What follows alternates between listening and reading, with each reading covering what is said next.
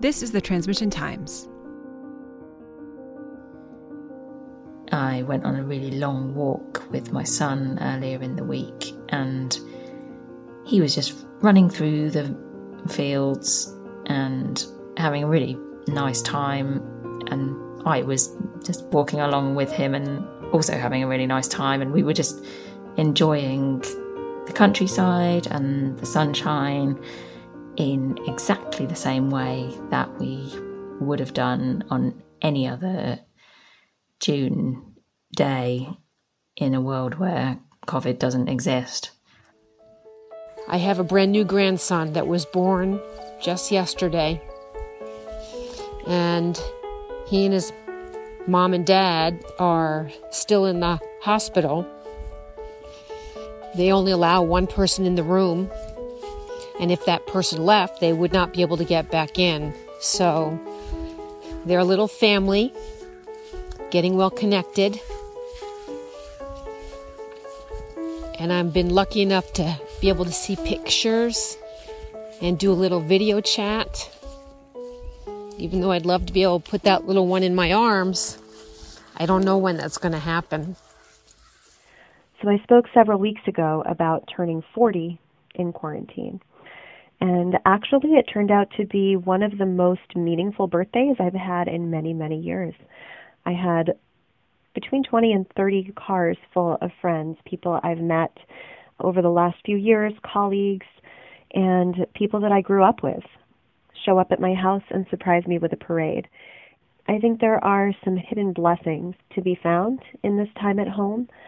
I was able to take the time to send a thank you note to each and every person who showed up to celebrate my birthday, and that's something that I never would have had time to do prior to this. I was also really surprised by the reaction that I received.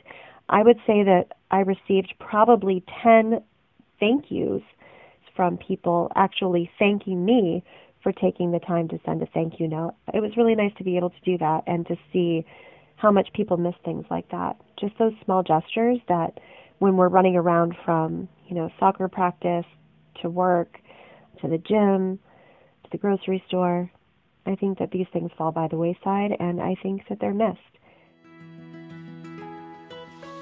It's about 5:30 in the afternoon, and I'm just out on the farm. We've been doing an online ordering system. It's sad not to be able to interact more with our customers, but at least our food is making it onto people's plates. There's been an unprecedented surge in interest in local food, and a lot of farmers feel like they can't keep up and are being innovative with finding new solutions to getting food to people, which is really exciting. And I hope that if there's a silver lining to the pandemic, interest in local food remains.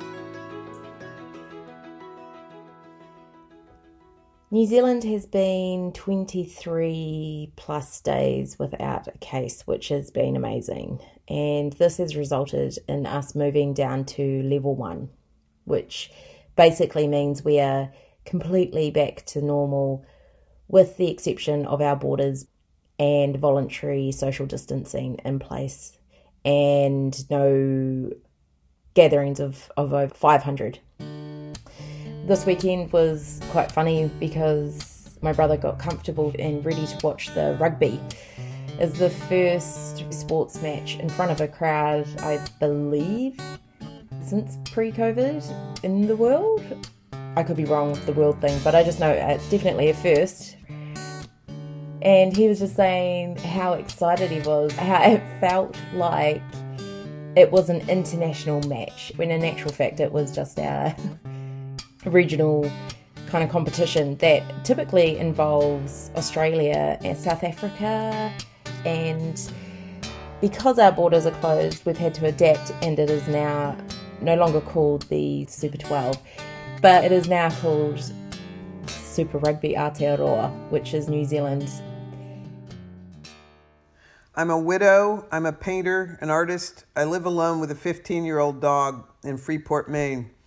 At first, when we suddenly had to isolate and lock down, it was a shock. A lot of things that I was doing, I run a nonprofit, just everything about it kind of came to a sudden halt, and I had to figure out what to do next. And it's been 3 months now, and I've devised a life here. At first, it was so hard to even adjust to it. I couldn't see how my life would fit into it, but now it is easier. I woke up a couple days ago and thought, well, I don't like this. I really hate it some of the time. I'm uncomfortable with it. I do not like mask land. I have masks and I wear them and I think it's important, but to me it's just still such a dystopian thing to go into a grocery store. And yet I've created a life for myself in this, and at my age I probably am going to have to live like this for a while. When this all first started, and we all thought it would be a couple weeks or maybe a month, and thought, oh yeah, we'll jump right back into, our yoga practices and our communities and our gatherings and all of that. And now it's sort of like realizing oh, I didn't know the last time I did that was going to be the last time I did that. And most of the time we don't know with that, we don't get the chance to sort of cherish that space. And that I'm finally starting to admit the loss of and the grief around that of being like, oh, this isn't going to feel the same for I don't know how long. I really miss the ability to get in the car and go visit friends and to just leave. At least for me, part of being happy about living in a city is the ability to leave the city from time to time. And something that I really want to go back to the way it was before was having my grandkids over on the weekends. My husband has some lung issues, so he doesn't feel comfortable with having people over yet. So it's been hard to not have our weekend fun, building cardboard forts and experimenting and everything. I've popped by their house to see them, but I want to be able to give my son and his wife a reprieve and get the joy that I have with my grandkids. So I'll be looking forward to that freedom again in the future. If I could ask for just one more aspect of normality to come back right now, please, I would love it to be for the libraries to open, because I miss going into my local libraries and sitting down and working in those beautiful spaces. I miss that so much, and I would love to have that back. If I have to work at the casino, I would really like that to go back to normal. I started back at work this week. And I'm working in the middle of a blackjack pit, and I have to wear a mask and gloves. Our tables are limited to 3 players. They have plexiglass shields installed on the table between the dealer and the players. Every time a player gets up to walk away, I have to jump the rope and clean their spot before anybody else can sit in that spot. I have to sanitize the plexiglass, the table, the chair, everything. And all the customers have to wear masks inside the casino. But on these games where the players hold the cards, they have to wear gloves. But they handle the checks or the chips on all of the games, and they don't have to wear gloves on any other games. So it makes no sense whatsoever. And that is the one thing that made me realize that this is safety theater.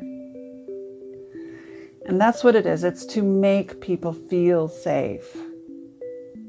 Because I really don't see how we can prevent nature from doing what nature wants to do.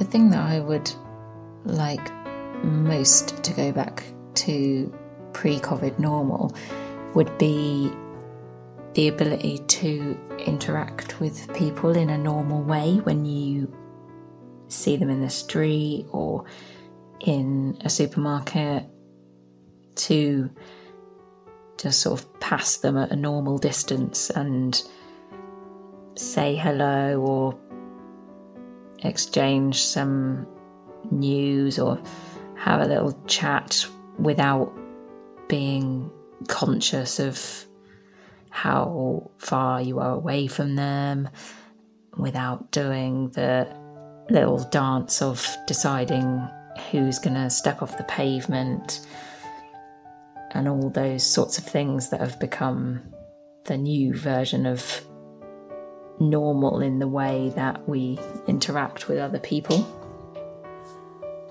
Every process of life has to be re-examined. If I want to hand out a flyer with information, I have to let things sit for a little while and put them where they're not going to be handed in close contact, or where someone might be able to get one without exposing themselves. And simple actions of communication and interaction with people are so complex now.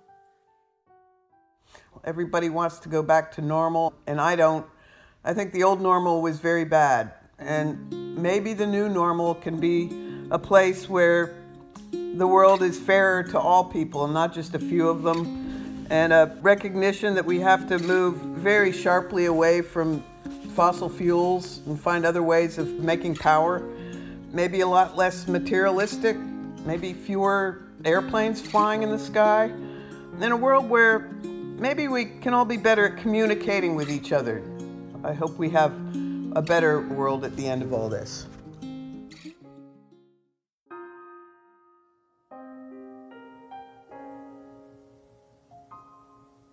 As if things aren't bad enough, the mountains to the north of my city are burning down. And when that started happening, I just thought, man, come on, 2020. This is too much. Just stop it.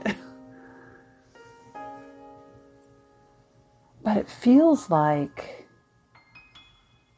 the burning of the mountains by my home is like an analogy for everything that's happening right now. And I know that after a fire, that can be almost like a cleansing for the forests, even for desert forests.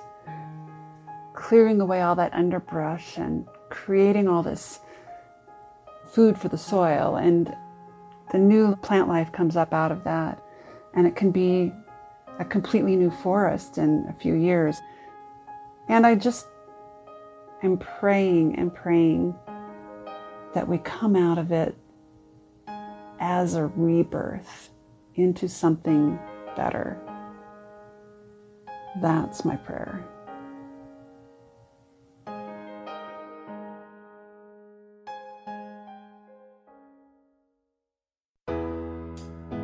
I'd like to say a huge thank you to Gemma, Jacinta, Jennifer, Jean, Joan, another Jennifer, Anna, Brian, Laura, Diane, Karen, and Alicia, whose voices are coming to you from Maine, New Hampshire, New York, California, Washington, D.C., Arizona, the UK, and New Zealand.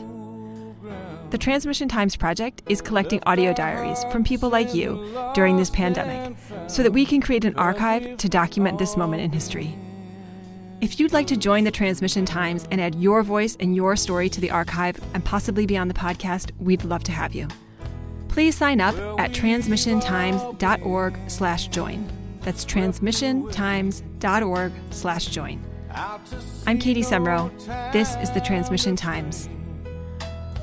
Lost everything you tried.